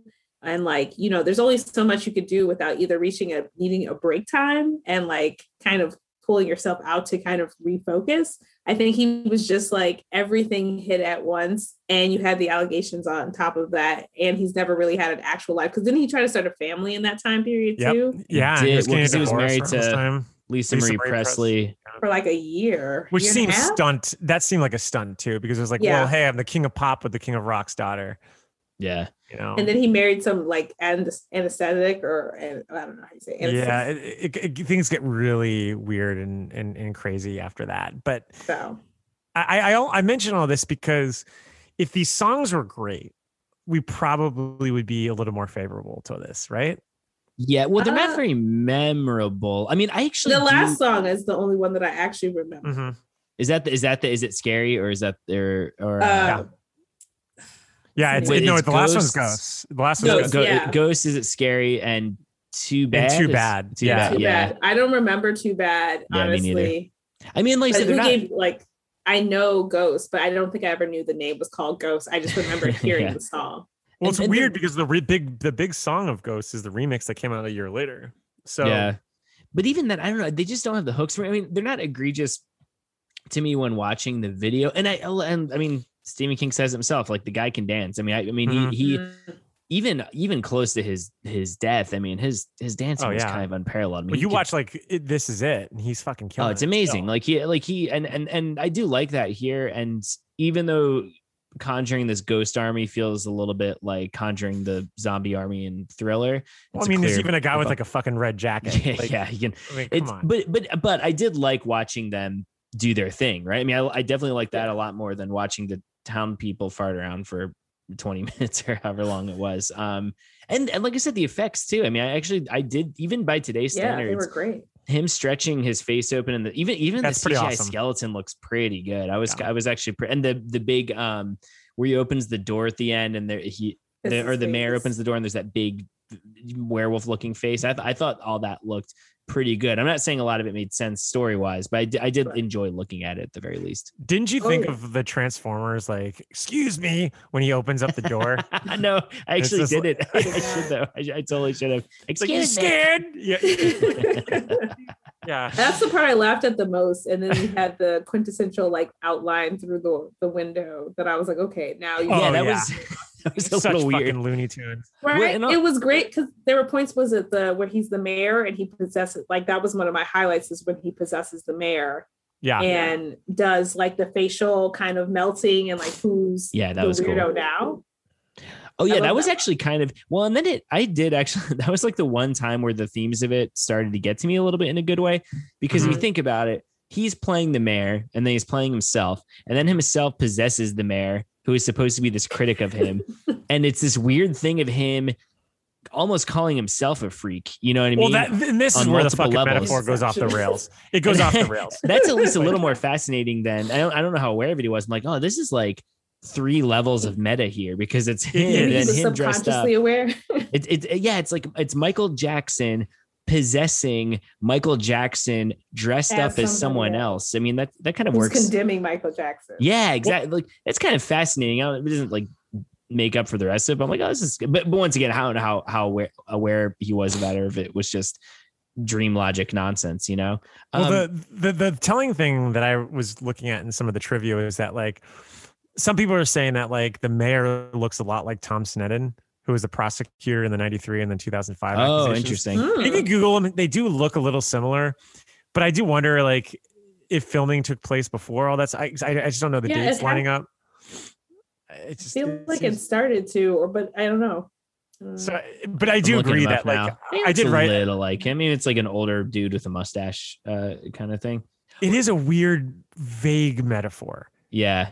I- Well, and I also couldn't- too, when you are talking about how he martyrizes himself and he smashes himself, but then when they leave and he's alive anyway, like what does that mean? You know, like I what know. does that You what does can't that kill him. say? I guess He'll so. never Yeah, go he's away. indestructible. Well, and to be honest, that is true. I mean, that's what we were talking about before. Like talking about cancel culture or whatever else. I don't think Michael Jackson will ever be canceled, even if some No. mountain of evidence comes out that he actually did these things. I don't think he is. You can't kill him. He is ubiquitous for better or for worse. So maybe. But once again, how do you think he was aware of that, Aisha, or do you think that was just him not like paying attention to the story? That's hard to say, because I mean, if he was aware of that, like on what it's just it's a very complicated thing to think about, because if he acted with other people so childlike, but then of course people say that sometimes children understand things way better than adults because there's a lack of like a lot of the complications. Maybe he was subconsciously understanding like and wanting to do that role, or was it just ego that he had to be every role that was like lead?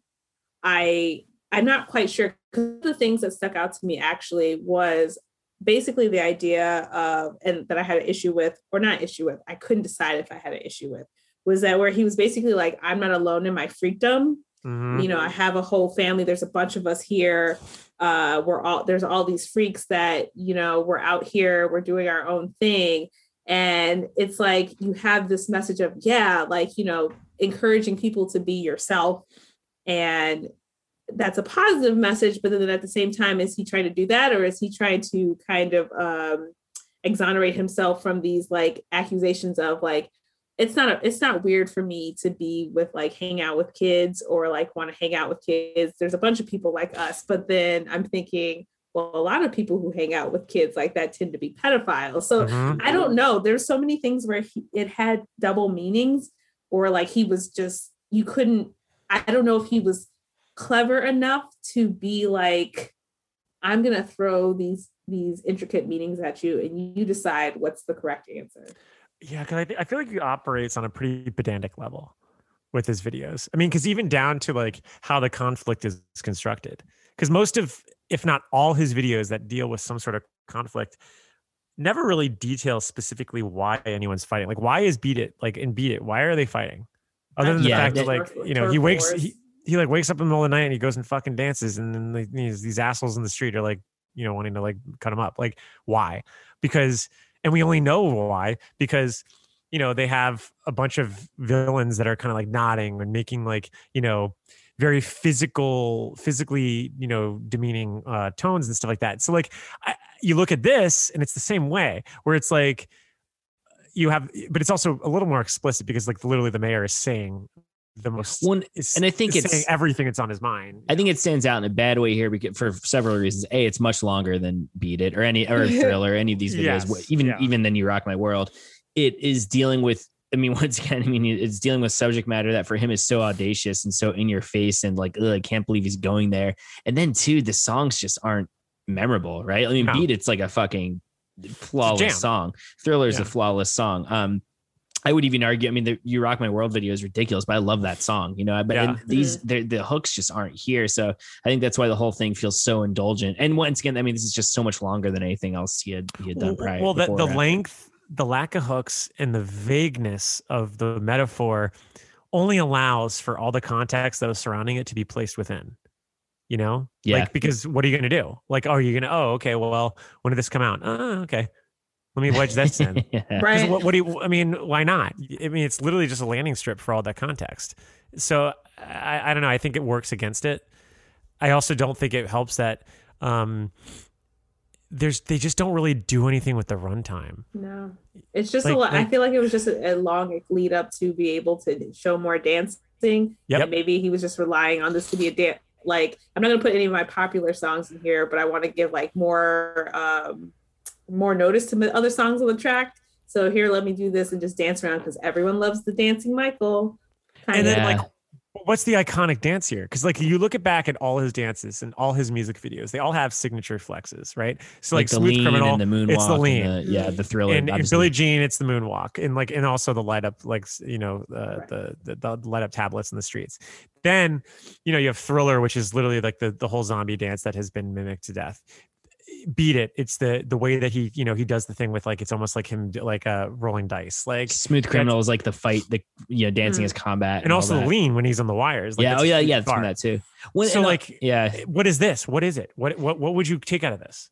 I mean, I remember him kind of like leaning over and making his limbs loose. There was a lot of stomping. Yes, I would say that. Yeah. They were stomping on the ceiling, stomping on the columns, stomping on the floor. It's just weird. I mean, it just feels so recycled. Like, you do wonder. Michael Jackson, I got the Spooky, I have Stephen King. That's all we need. I almost wonder if, I feel like he could have even kept the general concept of the video, just make it a normal music video in the vein of all the other ones we just listed. Leave the kid thing out of it. Just make it, we're going to go kill this freak. And then they see him there with a bunch of ghosts and he dances and he defeats them and they leave. Like, that would have been fine, I think. And actually maybe would have made, honestly, like, a little bit more memorable. Skew the PG horror and go into horror. I feel like it would be far more applicable to where he was at that time, and also would have stood the test of time a little bit more, you know? But at the same time, I think also it just would have felt redundant. I mean, I just can't go back. Like, Thriller is so iconic that this feels a lot like, I'm trying to think of like another artist that would do this. Like, it would be like if the Beatles got together in like the 90s, like if, you know, John Lennon didn't die, you know, and they got together and they did another rooftop concert. Like, wait, what? No, you did that. Like, why are you doing that again? Like, that's what he did here. Skydive onto a like there's a little more. Hey, man, it's a little longer. It's a little crazier. Now we have stadium seating that's built on the side of it, so you can kind of see it. Like, I'm sure this wasn't intentional, but I mean, in a way, he was kind of in line with the trends of future horror, right? Like with reboots and remakes and all that. I mean, maybe he was actually really prescient and we're just not giving him. I think we're giving before his time. Yeah, exactly. Yeah. He was a Platinum Dunes before Platinum Dunes. Maybe he is really the genius and we just did not get him. Yeah, exactly. Yeah. I mean, like, You know? hey, I will concede that he was a genius for sure, but is Ghost genius? I don't think so. Wait, can we talk really quick just about, because this also does harken back to Thriller, the weird double twist where like they have the one kid with the skeleton mask at the end. Oh my god! Oh yeah.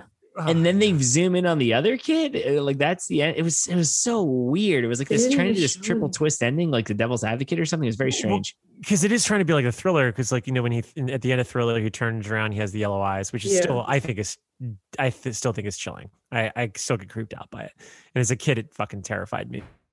But with this, it's like, I feel like they're trying to do the same thing. Don't you? Like it's like that freeze frame where it's like, it's like stupid kids though, you know?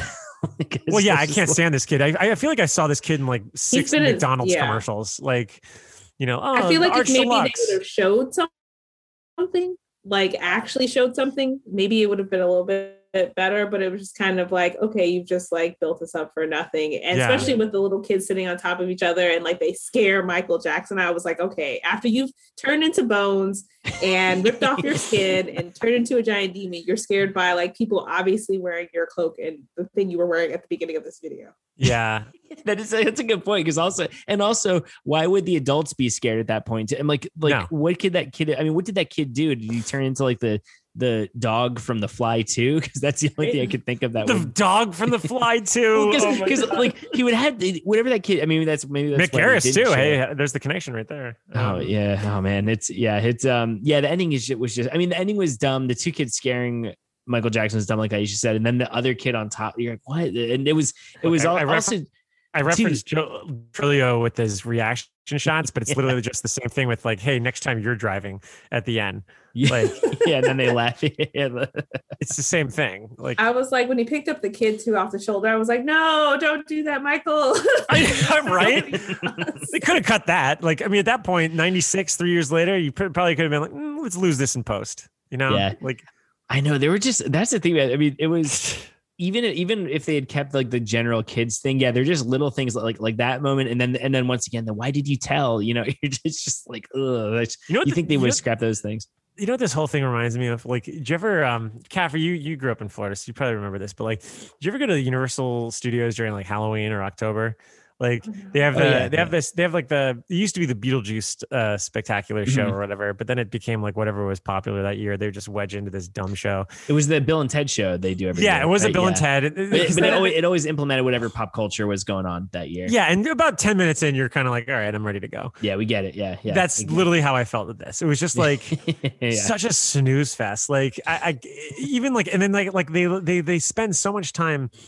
And it's telling that Stan Winston was the director because obviously Winston's just like all into effects. So he's like, oh, look what we can do, as opposed to like, well, maybe you should just do it sparingly. Like you did it once. We don't need to sit there for 45 seconds and watch people run up a pole up into the ceiling. Like it just doesn't, it's not that exciting. You know, like you did it once already.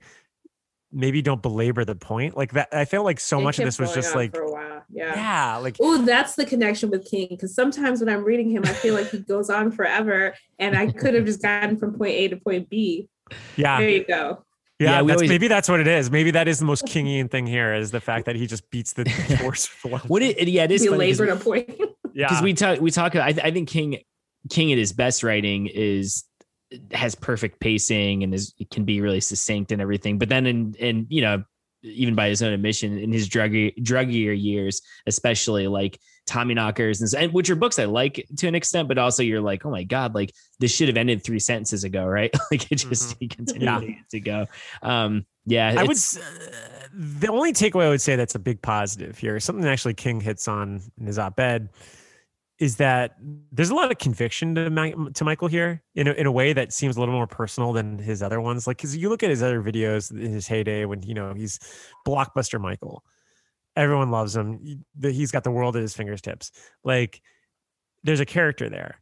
Whereas, like, I kind of felt there's like a personal touch to what he's saying, what he's doing, what he's exhibiting in this video. And King hits on that. He says, you know, in his op-ed in that 2009 obituary, basically, he says, you also see Jackson's sadness, an almost painful desire to please. Yes, I am strange, his eyes say, but I am doing the best I can. And I want to make you happy. Is that so bad?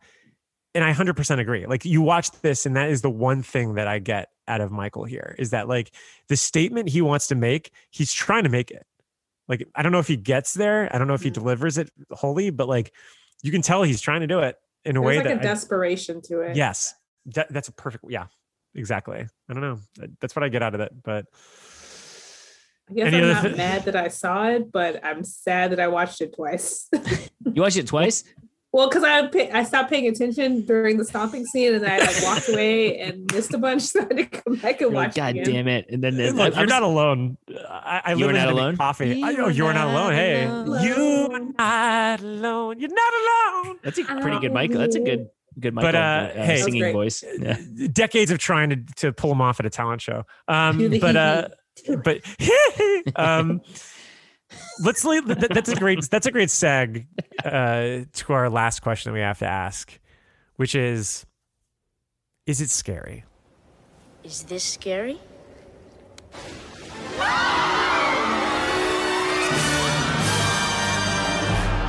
Now, in our last section, we're not just going to ask, is it scary? We're going to give our final thoughts. And we're going to give our final thoughts in the ranking of 1 to 5. So, wait, we should talk. We didn't talk about the. I mean, we referenced it a Yeah, little he bit. did it a lot. Yeah. he does it a lot, and that's kind of like what takes up about at least 5% of the runtime here. What is that? Is that's his way of, I guess, like summoning his powers in this, right? Mhm. I thought he was just expressing himself. Yeah, it's so weird too, because I and once again, this goes back to, okay, this is a guy who, with everything he did before this, really did create something iconic, right? Like Shimon, like you got like Shimon, and you know, and the he, I can't do the he who is like. When did he start doing the AOs? Because I know it was before this, but like so that was so this wasn't the first time that we heard that. No. He did it earlier, but it's just, I think he like slid it in, and he did it like once in the beginning. We're like, okay, whatever. Would you? I want to say it's during Dangerous. Would you both say that, because I think you probably know a little bit more about like just his music than I do. Would you say that I can't even do it, whatever it is. Would you say that was recognized as being one of his fun vocal ad libs, like in the vein of Shimone or he, or like, I think it defines 90s Michael Jackson. Really? It's one of my lower favorites for him. Like, it's definitely my least favorite of those. I really do think, and I would have to go back, and I'm sure like Michael Jackson fans that are part of our Patreon are going to fucking kill me, but I want to say it started in the black and white video, because in the extended version of that video, he goes and beats the shit out of a car. Yeah. Yes. And he does that. Right. He does totally it repeatedly throughout that whole thing. And then he becomes the Jaguar and leaves. Or maybe it's a Panther. I think it's a Panther. Because then I remember a bunch of people going through the street screaming like they're Michael Jackson doing stuff. And there were kids in my school who do it. Oh, man. That would be the most annoying mob ever. Just a bunch of people screaming, But they have to dance around and shake their shoulders and like do a move. Oh, yeah. Man. Yeah, which is really hard. Know what it almost sounds like? Yeah, I think it's the Howie scream, the Howie Long scream from Broken Arrow that they would always play Mountain Dew commercials. Like, yes, it's almost like that, but not fully committing to it. It's almost like the Wilhelm scream. Yeah, it's because the Wilhelm is like the high pitched I can't even do it. Closer to Michael Jackson's Michael Jackson's like but the Howie scream is the maybe that was his more guttural yell, because the he's more of like a light like a giggle. It's like a lighthearted, cheeky tone. Giggle, and he was trying to be mean and tough. I like Shimone is like my favorite Michael Jackson. I love. Yeah. Well, that's good. That was like Chris Tucker's favorite, because like in the Rock Your World, you're beginning, he just keeps saying it over and over again. You could tell like Chris Tucker had been waiting his whole life to do that. You rock my world. I mean, I really like that song, but his pun, remember in the beginning rules. He's like, Michael, we need to go. This girl is bad. She's dangerous. I'm just like, oh God. Well, to be fair, I was for it. You liked it? I mean, I kind of so lame. Like that video. That video is kind of cool. As the lost art of the seg is kind of gone. Like I can't think of like the last album that had that. Like maybe like College Dropout or Graduation had it. I feel like. Oh, you mean with sketches or interludes? Like talking segs, yeah. Right? Mm. Like where they're like, I'm trying to think skit. It's not even a skit really. Like it's part of the song. Right. Like it leads into it. I don't know. Yeah. I've heard a few, but like I don't feel like people use it a lot. It's not very, probably like mid 90s and after. Weirdly enough, I feel like College Dropout and and Late Registration had it, and then Kanye made a very conscious point not to do that in Graduation. And I feel like that was when rap started. Oh to yeah, shift that a is little bit. way. Graduation doesn't have it. I'm trying I to feel think. like Gym Class Heroes. I don't know if anyone else listened to them, but I did. Oh, for a yeah. while, Oh, and yeah, used they it have that, live yeah. during. I'm trying A to lot of think. emo bands do it too. Yeah. They do have. I mean, I actually like his later albums more than a lot of people do. But Eminem still does some sketches but Yeah, they're almost more just like voicemails or something. I mean, I guess like Kendrick does a little bit on Good Kid, Mad City, but they're not. But that's different because that's like actually playing into a story that he's telling. What is his name? D Smoke and Sir. Is it Sir? D Smoke does, but I feel like now I'm getting into more like I hear a lot more rap or hip hop artists are doing. Have It's that like option. sketches. Yeah, it's Like- almost like a throwback kind of thing or something like that. Like a mixtape kind of role. Yeah. I will say, like, when I'm listening to like Michael Jackson on Spotify, which is frequent when I'm walking around, and that song like shuffles in, I'm like, all right, let's just kick for 15 seconds over. Like, I don't need to walk around with fucking Chris Tucker and Michael Jackson talking about like like. Oh wait, is that on the album too? It's on the song, yeah. Mm. Because I revisited today because like Justin wouldn't shut the fuck up about the song, and like, he's like, "Rock My World's the best song." I was like, "Yeah, no, yeah, it's a good one." But I mean, I still think Unbreakable is a better song. But and having that's the risk. That's why you can't just put like an album on shuffle right on Spotify because then you get something like that. And then I didn't know but that it's was like on the 20 actual. seconds. Like, Do they have Marlon Brando in there doing the? No, they don't have bang? Marlon Brando, which is great. Which to be fair is, I think honestly one of the first times I like bonded with Justin was like us talking about that video. And I just how actually- insane it is. Like, I you actually have remember- people that you two egomaniacs in a fucking video together, I- and it's wild. I remember this. I mean, I'm going on a little bit of a tangent here. So Mac and I were hanging out. The day I think we're me and Susan and Mac were hanging out like when we found out that Michael Jackson died. Like a bunch of us had gone to the beach. You may have been there too. It was like not 4th of July, but it's summer, right? Sometime in the summer. No, And- I was actually with Bill in LA. Oh, and that's right. That's right. They were doing preparations for his funeral, and I was like thinking about staying because I kind of wanted to try to go out there too. But so we were hanging out and we had found out and we just started watching. I had never seen the Liberian Girl music video, and it's weird because I recognize how groundbreaking it was, but it's like so funny to watch with no context. It's also the worst song off that album. Yeah. Liberian Girl. I'm Do you like not a fan Liberian Girl, of that song. Aisha? As a young kid, that was one of my favorite songs. Oh my god! Just, I think put together like musically, it has like a great flow. But that's just me as a dancer. I love That the is beat. true. I love Yeah, the that beat. is- yeah. I love the beat. It's the vocal. The lyrics are a little like, come on. It's Yeah, weird I because didn't really listen to that. I was much more as a kid. I listened to a lot more of the sound than the lyrics. then the lyrics, So- yeah. I think for me, because I saw the video first before I knew that song well, and the video is hilarious because you can't hear like any of the music really. It's It's just not a about star the music. fucking. I know it's so funny. And so Mac and I watched that because he was like, you never seen Liberian Girl, so I felt bad because he just died, so this maybe wasn't nice, but I was just like howling because I had never. I was like, what is this? This is crazy. And I had only met Justin I think like once at this point, and just in college really quick. And he was texting us. He's like, "Oh, he texted Mac. He's like, you guys need to watch You Rock My World video," which neither of us had seen. I don't even think we knew the song. And we were just like, our minds were blown. It was so funny. And I actually like that song quite a bit. But like you said, the video is just, once again, the dancing is awesome.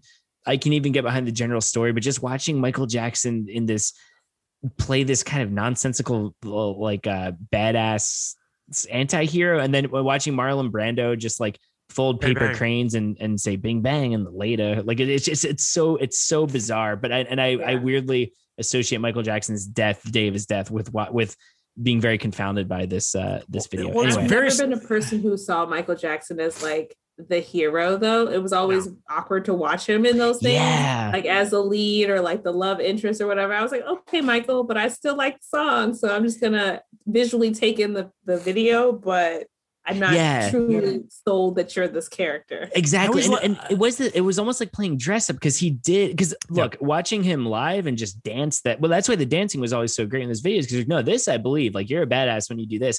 But when you're trying to do this like faux film noir dialogue, it's just not him, I mean, I couldn't pull that off either. Right. Like, I always looked at him more as like a Woody Woodpecker. Like, he's the troublemaker. Right? He's a trickster. Yeah. Like you think of Smooth Criminal, like there's no real reason why he has to be there other than the fact that he's just going to start shit. Like everyone's pretty much on the same side. Like, why the hell is he going in there and starting up trouble? Like, and the same thing with like Beat It. Like, you know, a bunch of gang members that are outside. Yeah. You know, you probably could just kept walking, but like, you're gonna start something, you know, like, and that was great because it was like, well, fuck you. Like, I'm going to do my thing. And if you have a problem with it, then you're just gonna have to deal with it. And that was what I loved about him. But like for him to be the romanticist, like, no, I don't see him as a romantic. That's why like the song, like Girl Is Mine is a joke. It's like, sorry, Paul McCartney's going to win, Michael. Yeah. Yeah. Like, neither one of them, but okay. Yeah, like exactly. Yeah, that's true. Like the way that like Paul's talking in that song, it's just like, oh, you know, the thing about this is that Michael, I love this girl. Like, you know, it's just like two of them. It's like awkward. Go get a room together. Like you guys are like clearly like, you know, in love with each other. So it's so fun. The line I always laugh at in You Rock My World is it's when Marlon Brando and Michael Jackson confront each other at the end when the nightclub is burning down, and oh god, it's so fucking miserable. Michael Jackson just goes, "I knew it was you," and then Marlon Brando just goes later, and like, wait, what? Like, what? Yeah, it makes context of that. No, it's because you have two people that are it's I knew it was Joker Batman situation where it's like you have two personalities that are colliding and no one's gonna relent. Like, I just don't even know like what. I get that Marlon Brando is a gangster and he owns a nightclub, and I get that Michael Jackson chased a girl into the nightclub and is looking for her. But what's there? Like, I knew it was you. It's always so funny to me because they probably just came up with that on the spot and it only made sense to them. So anyway. Oh, you know that Marlon Brando came up with it when the cameras were rolling. He's like, I think this is the way that we do this. Power moves everywhere. Anyway. Yeah. How many? Having said that, what is your final analysis of Ghosts? And on the ranking of 1 to 5,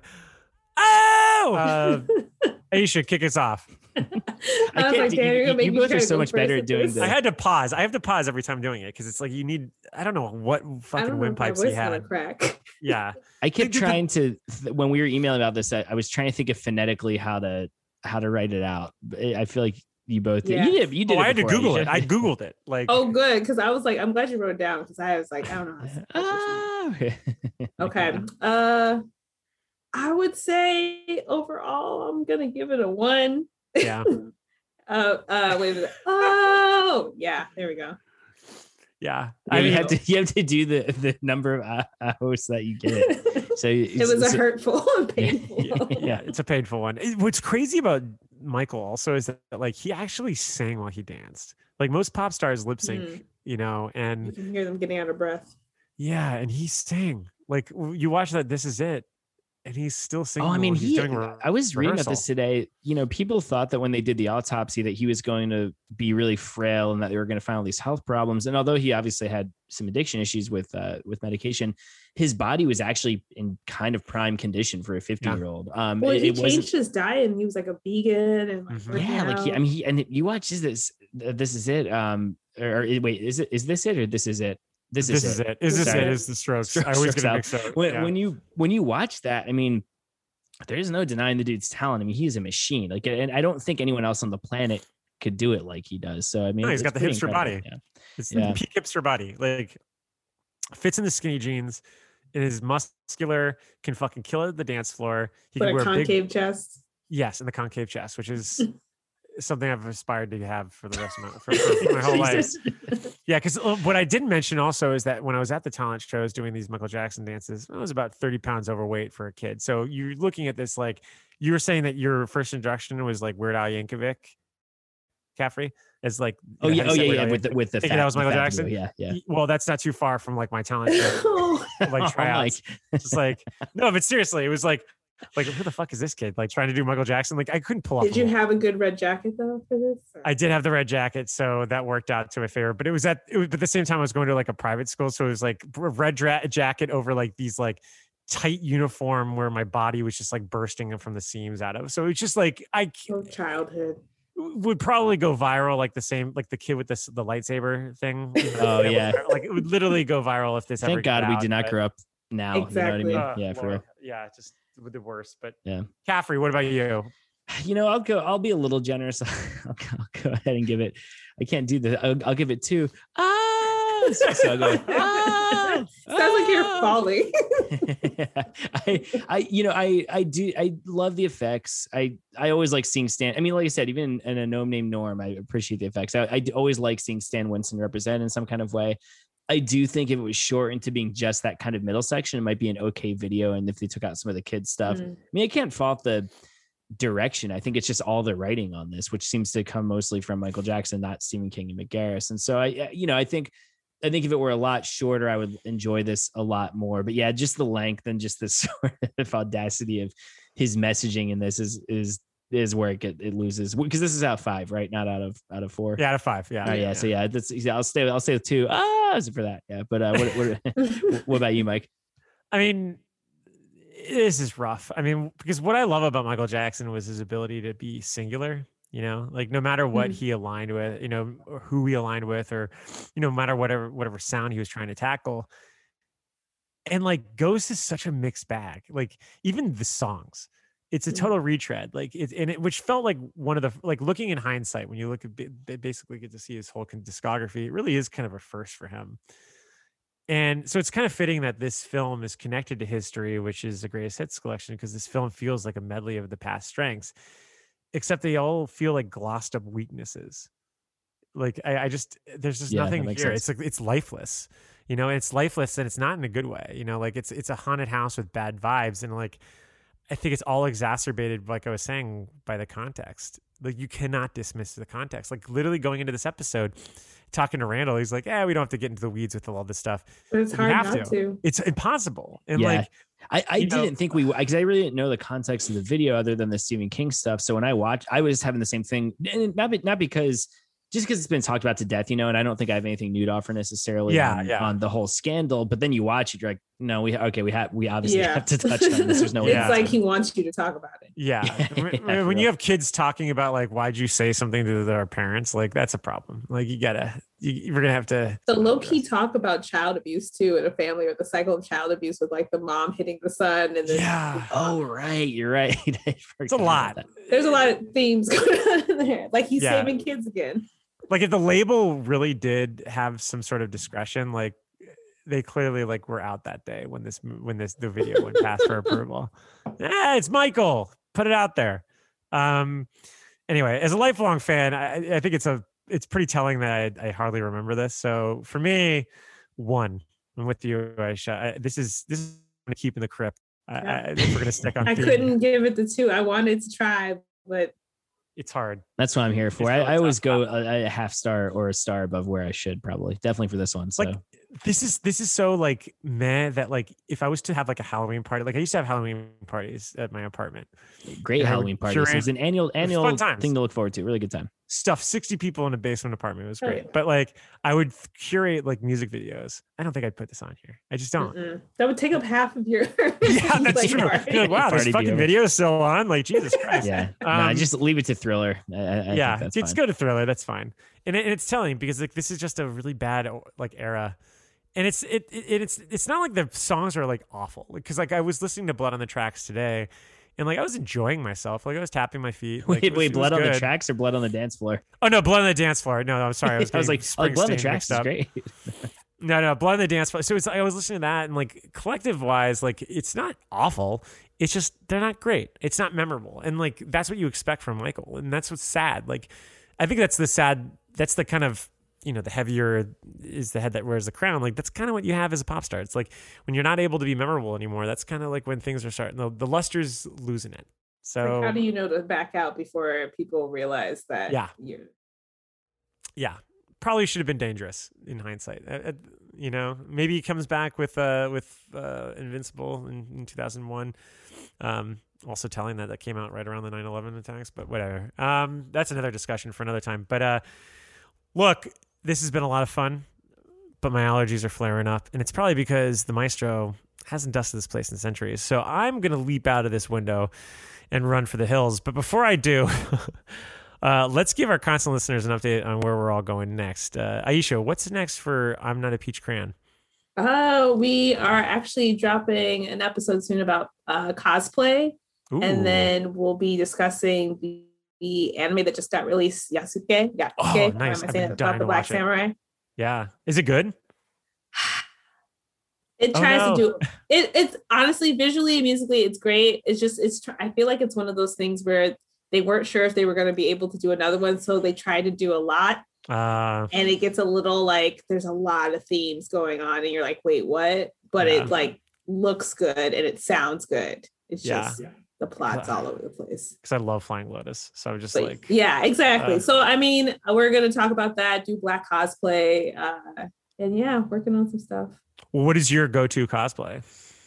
I haven't done it in a long time, so I'm actually looking to get back into it. The last time I did cosplay, though, I believe I was, a Sailor Scout. Yeah, Sailor Pluto.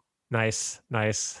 Yeah, my ex-girlfriend was really big into it, and Sailor was like the area she'd always tackle too. And then also, I'm trying to think what was the other. Rama One Half was a big one also, in terms of anime. But yeah, I love cosplaying. Like I actually miss cons. Like I really miss cons right now. Like out of all the things that are like, stowed away during this pandemic, like I've just been fucking jonesing to go to a con, and hopefully we can go to one this year. But well, cool. Caffrey, any chance you're going to be doing ghosts for Slay SMR? No, I mean, Slay SMR, I feel like I've been on not an official hiatus. I've just freelance stuff has picked up, which is great. But I haven't had, I don't want to say I haven't had time, because I have had time. I probably should have just used the time to do Slay SMR and not watch a million Batman the animated series episodes, but that's okay. But no, once an animated series though. I finished. I'm on Batman Beyond now. So yeah, but so you're being productive. Yeah, exactly. Yeah, exactly. No, I don't think I will be doing ghosts for Slay SMR once I'm back. If as far as what's going on, I play the Amphibians as a virtual reading through University of Central Florida's Pegasus Play Lab on June 18th and June 19th.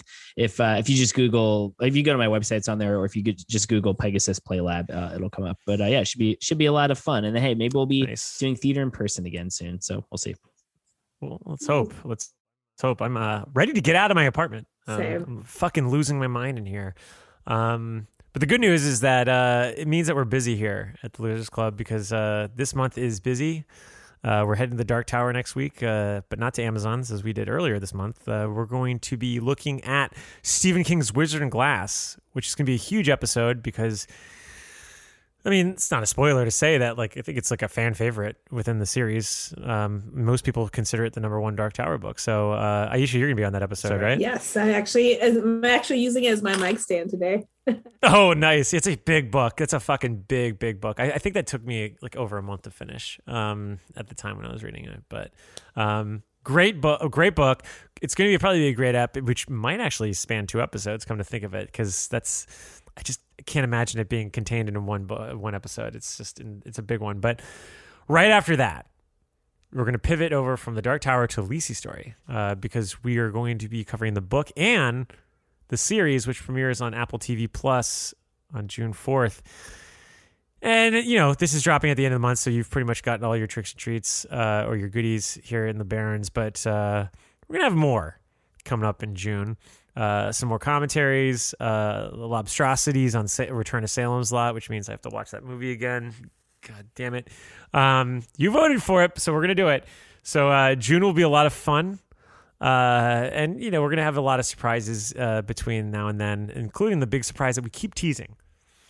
Not ready yet. It's coming though, and it's going to be fun. So as always, keep your eyes on our socials: Facebook, Instagram, Twitter.